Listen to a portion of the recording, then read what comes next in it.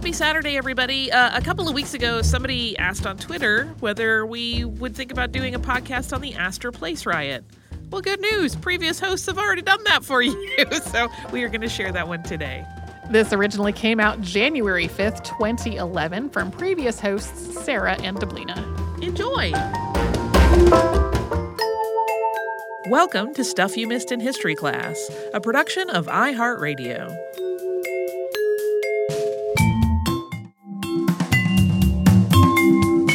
Hello and welcome to the podcast. I'm Sarah Dowdy. And I'm Deblina Chakraborty. And a while ago, in fact, right around Halloween, Katie and I talked about the Macbeth curse, which is a pretty interesting, spooky subject. Yes, it is. And I mean, there are lots of incidents of the supposed Macbeth curse. But one that we mentioned was the Astor Place riot. And it's considered the worst, most violent theatrical riot in American history. And I thought about it again recently after reading Dan Simmons' book, Drood. And in it, William Charles Macready is actually a character, and the story of this riot is recounted, and it kind of piqued my interest. Yeah, it has a lot of bizarre elements in it. We're going to look at theater history a little bit, the lives of these two famous actors who were sort of opposites, and British-American foreign relations in the 1800s, and the early American class tensions, and even some Tammany Hall politics. But the best part of it, we're looking at all of that in the context of a riot. So, I mean, it's pretty exciting. And I guess just to kick us off, we'll go through our playbill and introduce the two main players in this drama. One is a British intellectual, and the other is a rugged American. Right. Well, the British intellectual is William Charles Macready. And in 1849, May of that year, actually, he was in the United States to perform a farewell engagement at Manhattan's finest theater, which was the Astor Place Opera House. Macready, at this time, was considered an intellectual actor, but one with a lot of intensity. And despite his aristocratic reputation and popularity with the finer sorts, finer classes, he had gotten into acting because he didn't have enough money to go to law school. Yeah, so he had a humble element to his origins, which is conveniently forgotten later in this podcast. But at this point, Macready was far along in his theatrical career. He's 56 years old. I mean, after all, this is his farewell tour. Mm-hmm. And he's a huge success. He'd played every major role.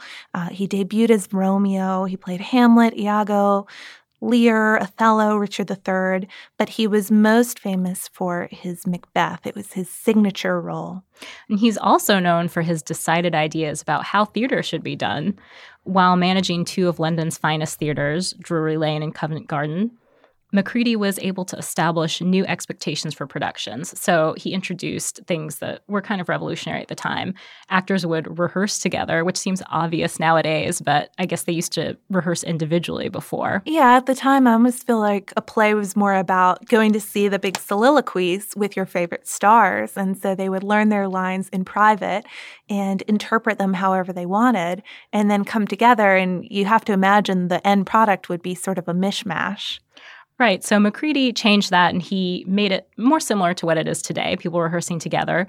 He also wanted the costumes to be more historically accurate, and the sets and props would complement the plays. And probably most importantly, he revolutionized the way that Shakespeare was performed, because up until this point, they would perform corrupted versions of these what seemed to us like plays you could never touch. You know, why would you want to mess with Shakespeare? Right. But at the time, like King Lear had a happy ending. 150 years of King Lear with a happy ending. I don't really see the point. I don't even know how you do that. I know. But I guess Macready didn't see the point of something like that either. And so at his houses, when they did Shakespeare, they would do Shakespeare. It might be shortened, but it wouldn't be a corrupted version. Yeah, and in the United States, there were also some major shakeups going on in the way Shakespeare was performed at that time as well. And it was all because of a guy named Edwin Forrest, who is an actor 13 years Macready's junior and a protege of Edmund Kean, who is regarded generally as the greatest English actor of his time. And Forrest's emotionally intense, frank performance of Othello in New York City in 1826 had made his name. And like Macready, he also brought that same intensity to his roles. And rugged good looks helped him as well a little bit. Yeah, he was very all-American, and it ultimately made him a hero of the Shakespeare-loving working classes, which at the time, everybody loved Shakespeare. I mean, it was common reading. It was common for working class people to have Shakespeare partially memorized and to entertain each other by reciting soliloquies. But just because Forrest has impressed a large part of the American theater-going population, some of the critics were less impressed. And the New York Tribune critic William Winter writes this really scathing commentary and calls Forrest, quote, a vast animal bewildered by a grain of genius. That was harsh. Cutting William Winter. Definitely. Well, there was something that the two men had in common, the British and the American. They both had an interest in national playwrights. I mean, we think of 19th century British literature as a time of great novels, but Macready really wanted people to focus on plays. So he was encouraging writers of his time in his country to write more plays and get out there and focus on that. Forrest, meanwhile, set up a contest for the writing of American plays, and he gets some that he likes. John Augustus Stone's Metamora and Robert Montgomery Bird's Gladiator, which was considered the beginning of native homegrown American drama. Yeah, and Forrest's ideal out of all of this was to have American theater free itself from English plays. I mean, I'm sure he didn't entirely want to do away with someone like Shakespeare, but really have its own identity. So it's easy to see where this is going. It's easy to see how a professional rivalry between two men of such great stature in their own countries would develop. And they did become professional rivals. And the rift apparently stemmed from Forrest's tour of England in the 1830s. He hissed during one of Macready's London plays. So rude. Yeah, it was very rude. And some accounts said that was due to a misunderstanding, but I never found anything that provided further explanation than that. And I have a hard time imagining how you would accidentally hiss someone at a play. And Forrest pretty much defended his actions. So all Macready was left to do was pretty much dismiss the whole thing. And he also wrote about how annoying and trivial this whole situation was in his diaries. So he didn't really strike back per se, but he definitely expressed his displeasure. Yeah, we can imagine Forrest saying, I have a right to hiss him if I want, while Macready is just so annoyed by the whole story and anything taking attention away from what's really going on. Yep, the play. Yeah, but Forrest's followers were really devoted to him, and they saw Macready's style as not emotionally intense enough. It was intellectual and cold. It wasn't their cup of tea. And so this back and forth feud begins between the followers of these two men. And it could be anything from Forrest's followers causing trouble, causing disturbances at Macready's plays, hissing or catcalling, to Macready's followers making sure that the finest London literary society was closed to Forrest. So just getting at each other, the followers just bickering back and forth for years.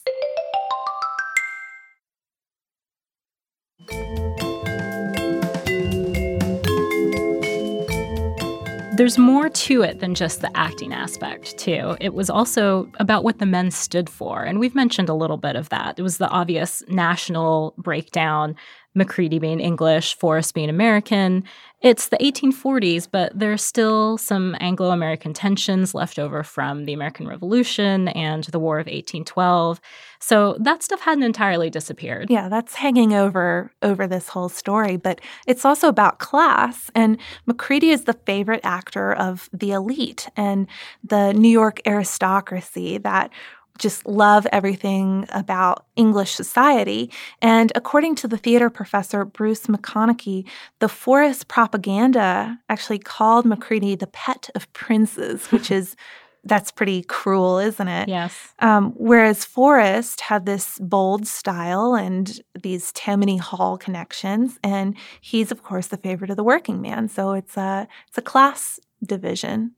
Yeah, and I mean, I think it was put well by Forrest biographer Richard A. Moody. He said, no other actor could churn up the emotions of the American audiences as Forrest did with his stormy kind of renderings of Shakespeare's tragic heroes or his passionate patriotic impersonation of any one of a half dozen freedom-loving zealots struggling against tyrannical oppression. So kind of a long quote, but I think it expresses the way working class people identified with Forrest. Yeah, it expresses Forrest's effect on them, too.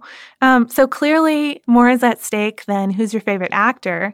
And the newspapers label this rivalry the rich against the poor. So we can see where this is going. Definitely fueling it. So you'd think that promoters wouldn't go looking for trouble in this heated scenario by staging these two men playing the same role in the same city on the same night. But that's exactly what ends up happening. Yeah, so in early May 1849, there are two placards all over New York City. One advertises Macready at the Astor Place Opera House playing Macbeth. The other advertises Forrest at the Broadway Theater, again, playing Macbeth. But the managers are hoping, they're not expecting a riot to come out of this. They're just hoping that they'll sell all their tickets and pack their houses and maybe people get a little stirred up. Yeah, I mean, I can see that logic too, but they start to realize that that's not necessarily the case when a manager for Astor Place goes out and gives away some free tickets on May 7th, 1849, the day of the show.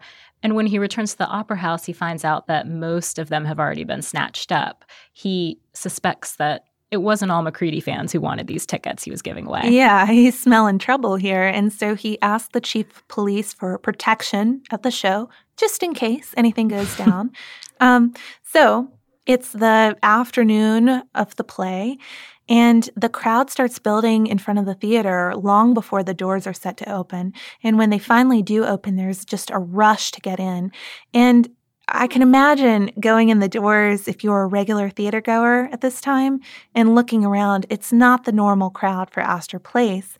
The regulars are in their boxes, but the floor is packed with these tough-looking men, and some are wearing shirt sleeves of, horrors, and all of them are wearing their hats indoors. And it seems like, that would be menacing. Something is up. Something's going to happen. But they're all quiet and they're patient. They're just waiting. But they're also obviously communicating with each other with these secret signals. Perhaps jokes. Yeah, some jokes get thrown around. So it's something's going to happen. Right. So then we have showtime. At about 7:30, when the play is about to start, they start stomping. It's something called a tramp warning. Normally it would die off, but in this case, it starts to get louder. The theater and its chandeliers start to shake. Yeah, and when the play goes on, there are cheers from the boxes from these regular theatergoers, these regular Macready fans, but there are hisses and catcalls and cock crows from everyone else. I'm kind of imagining different versions of the Arrested Development cock crow. But Macready is drowned out when he tries to start speaking his lines. And he reacts pretty impressively to this, I would say. At first, he just folds his arms and he waits, expecting that people start to get a little embarrassed and maybe it'll die out. Yeah, they can't keep it up forever, right? He'll be able to continue his performance.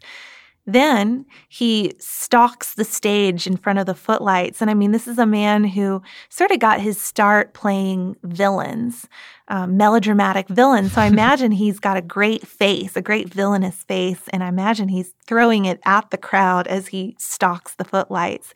And then finally, he just tries to outshout them. And he gets partway through the act that way, even though nobody can hear him. The cries are completely drowning him out. Poor Lady Macbeth enters and people shout obscenities at her, so she basically flees the stage. Yeah, it's just getting worse and worse instead of getting better. People thought maybe if a lady was on stage, the crowd might have a little more respect. Right. But that's not quite what happens. Actually, projectiles start coming at the stage at that point. First potatoes, then rotten eggs, then a chair at Macready's head. According to Joel Tyler Headley's 1873 account, someone shouts, "Go off the stage, you English fool! Hoo, 3 cheers for Ned Forrest." Yeah. And then another chair comes. Oh, gosh. And so at this point, Macready is worried he will be killed, and this will be his final tour and his final performance of Macbeth. So he leaves the stage, and the curtain comes down. And that seems like it should have been the end of this story. Unfortunately, it's not. Theater riots weren't terribly uncommon during this time. People would riot over things like, I thought the play was bad, or I thought the music was bad. But this was going pretty far, and Macready certainly thought so. And he resolved to cancel the engagement, go back to England on the next ship. But his American friends convinced him otherwise. Yeah, they actually published a petition about it. They published this. It said, to W.C. Macready, Esquire, Dear Sir, the undersigned, having heard that the outrage at the Astor Place Opera House on Monday evening is likely to have the effect of preventing you from continuing your performances and from concluding your intended farewell engagement on the American stage, take this public method of requesting you to reconsider your decision and of assuring you that the good sense and respect for order prevailing in this community will sustain you on the subsequent nights of your performances. So, pretty strong recommendation to stay or please. We're going to back you up. Yep, exactly. 47 people signed this, among them Washington Irving and Herman Melville. And so Macready agrees. I mean, if Washington Irving and Herman Melville ask you to do something, you pay attention. Letter. Yeah, definitely.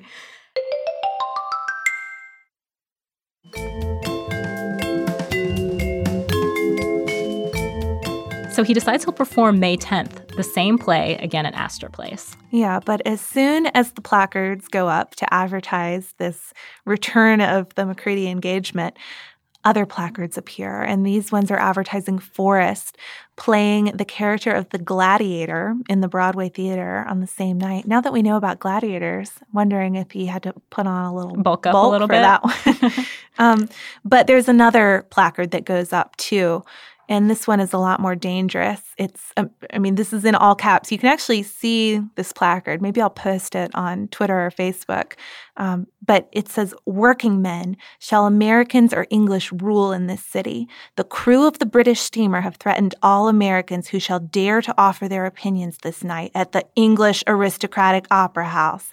Working men, free men, stand up to your lawful rights.